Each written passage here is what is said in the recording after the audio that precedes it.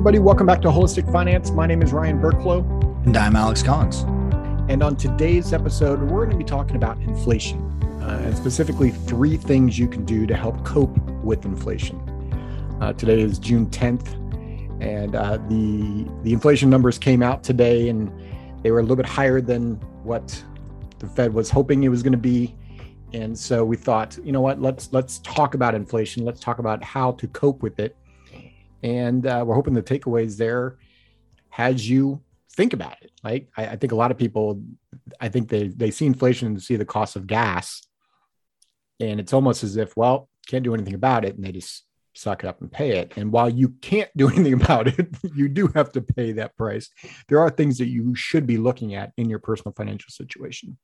Yeah, I mean, the economists would say that there's some elasticity in our demand, and what are the substitutions you can make when we're taking a look at various different things, whether it's fuel costs or shopping or whatever else.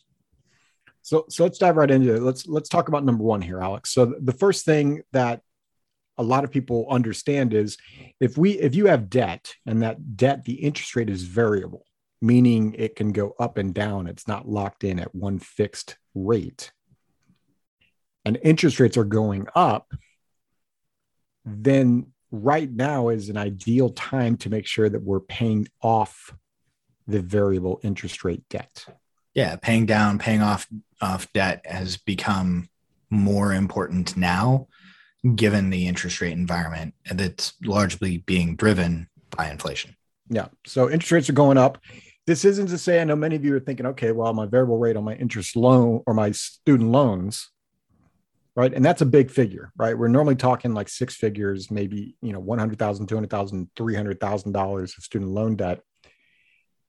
That might not be the debt that you attack first. We're talking more around credit card debt, and maybe lines of credit that are going up as well.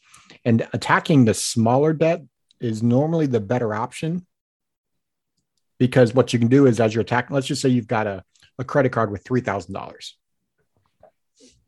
You might think, well, if the credit card is one interest rate and you have this other card, let's just say you've got 2 credit cards. One interest rate is 10, the other credit card is 12 or 14 or 20. Some people would say, okay, let's attack the higher interest rate first. And what we always suggest is take more of a snowball effect, where you actually attack the smaller debt. This isn't all one size fits all, but sometimes you attack the smaller debt.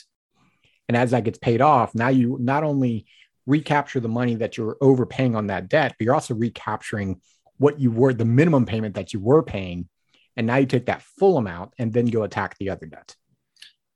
Yeah, it depends on, circumstances, and, make sure you're working with a professional or crunching the numbers yourself to try and figure out what's the most efficient way. But absolutely, the snowball effect that Ryan was just talking about can have a huge benefit in terms of getting that sense of relief of getting out from under it, but B, then having more cash flow to be able to attack the higher interest rate debt. Yeah, the takeaway from number 1 is the variable interest rates that you've got. Those are the debts that you should, if you have the capacity to, those are the ones you should be addressing right now because of what's going on. And the paying down, paying off is one way. Potentially restructuring or refinancing is another way. There's a host of different things. None of this should be done without thought put to it, but make sure that you're addressing what your plan is. And the recommendation is, at this point, review all of the variable debts that you have and figure out what your plan is to deal with it. Yep. Which takes us to number 2. And number 2 is, kind of look at your finances and where you're spending money. This might sound like a budget talk. It's more around, like, I don't know about you, Alex. I have a subscription to Peacock that I didn't know I was paying, that I found actually like a month ago that I stopped paying because I don't remember I don't know when I subscribed to Peacock for one. I'm guessing there was one show that I had to watch, and so I subscribed to it for a month and forgot to unsubscribe. Thinking that you were going to cancel the free subscription or the free trial or whatever. Yeah, exactly. And so how many of those might be in your current budget that you don't even realize you've got? Yeah. Well, and it's like, it used to be like, okay, we had one place that we would track stuff, and like you'd always just look at your credit card or your bank account or however it is that you're paying things. And now it's built into like your Apple Pay, or like we have a host of different locations that dollars wind up getting siphoned off of our balance sheet. And so it's always wise to, every once a quarter, once every 6 months, like review and look for some of these things that you have as subscriptions that you may not be using.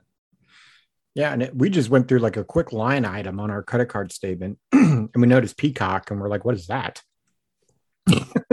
Right. So go through and look at that. You'd be surprised what you see that you've like somehow subscribed to, or maybe you've been buying as of late, almost out of habit, and you actually never use it, or it's not even that valuable, right? It's just another way to keep yourself in check.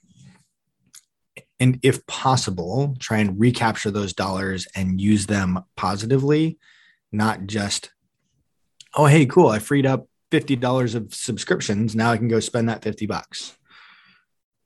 That's just going to get you back into the mode that you were in. So try and systematically save those dollars, whether it's paying it down towards debt, building up savings, things of that nature. Absolutely.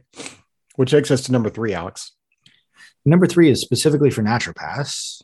With inflation going on, now is an ideal time to look at and review the model that you have, what you're charging your patients, how you're charging your patients.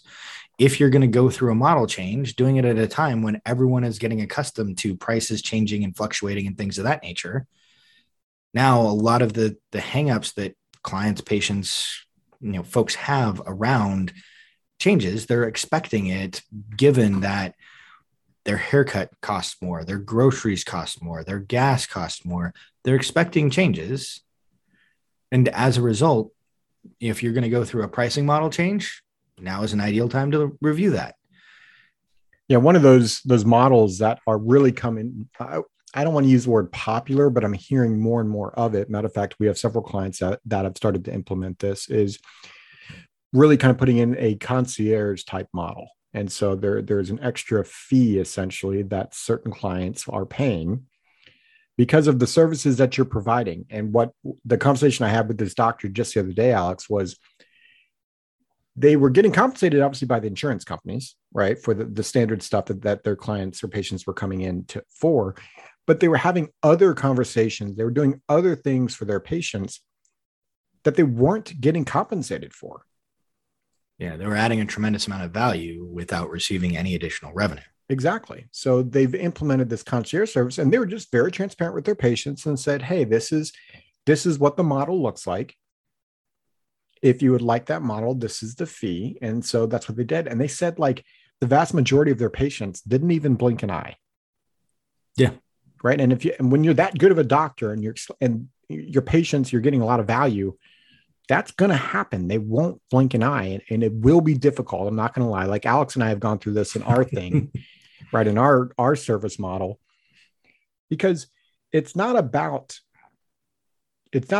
greed. It's more about as you have more income coming in the door, it allows you to build your practice that much better to serve your patients better. That's what it's about. Half the time when we've gone through these changes, most of the time, like the responses that we get are like, oh, cool, you're doing that? Awesome. Thank you. Right. And because they're seeing the value that is being created and seeing the additional things that we're able to do for clients. And so that winds up being a value add as opposed to, and that they're most of the time they're happy to pay for what we're doing. So. Yeah. So this third one, I know we're talking about because of inflation right now, but this is something you should really be looking at, I would say annually, and really look at, okay, what is it you're charging? Are you getting compensated appropriately for the value that you're bringing? And hint, the answer is no, you're being undercompensated for what you do. Most of the time. Like your patients will honestly tell you, that's the greatest thing about it, is if your patients say, no, I'm not paying the extra money, then you weren't bringing the value. It's going to tell you. But I mean, most of the time when we do this, not even most of the time, every time we've raised our rates and looked at stuff like this, everyone says, yeah, okay, makes sense. But it's scary having that conversation. Not going to lie about that. Like it's not, it's awkward, and it's for the betterment for the client or your patient. Absolutely. Which takes us to the question of the day, Alex. Our question today is, how have you adjusted your finances, both personally and in your practice, in the face of inflation that we're experiencing? So head over to holistic-finance.com, and there's a spot for you to answer that question. If you have any other questions or other topics on your mind that you would like for us to talk about on the episode, that's a great spot to also reach out to us there. As always, we hope this episode was valuable. And Mr. Collins, make it a great day.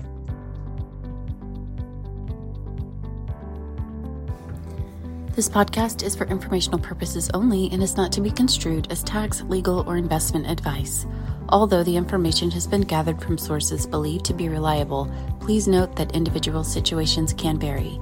Therefore, the information should be relied upon only when coordinated with individual professional advice. Guest speakers and their firms are not affiliated with or endorsed by Park Avenue Securities, Guardian, or Quantified Financial Partners, and opinions stated are their own. Guardian, its subsidiaries, agents, and employees do not provide tax, legal, or accounting advice. Consult your tax, legal, or accounting professional regarding your individual situation. All investments and investment strategies contain risk and may lose value. This material is intended for general public use. By providing this content, Park Avenue Securities LLC is not undertaking to provide investment advice or a recommendation for any specific individual or situation, or to otherwise act in a fiduciary capacity. Please contact a representative for guidance and information that is specific to your individual situation. Brian and Alex are registered representatives and financial advisors of Park Avenue Securities LLC, OSJ 200 Market Street, Suite 1850, Portland, Oregon 97201. Phone number 503-221-1226. Securities products and advisory services offered through Park Avenue Securities member FINRA SIPC. Financial representatives of the Guardian Life Insurance Company of America, Guardian, New York, New York. Park Avenue Securities is a wholly owned subsidiary of Guardian. Quantified Financial Partners is not an affiliate or subsidiary of Park Avenue Securities or Guardian. Ryan Burklow, AR Insurance License Number 153-19412. CA Insurance License Number 0K24924. Alexander Collins, AR Insurance License Number 7264699. CA Insurance License Number 0H24806. Pinpoint number 2022-140333, expiration June 2024.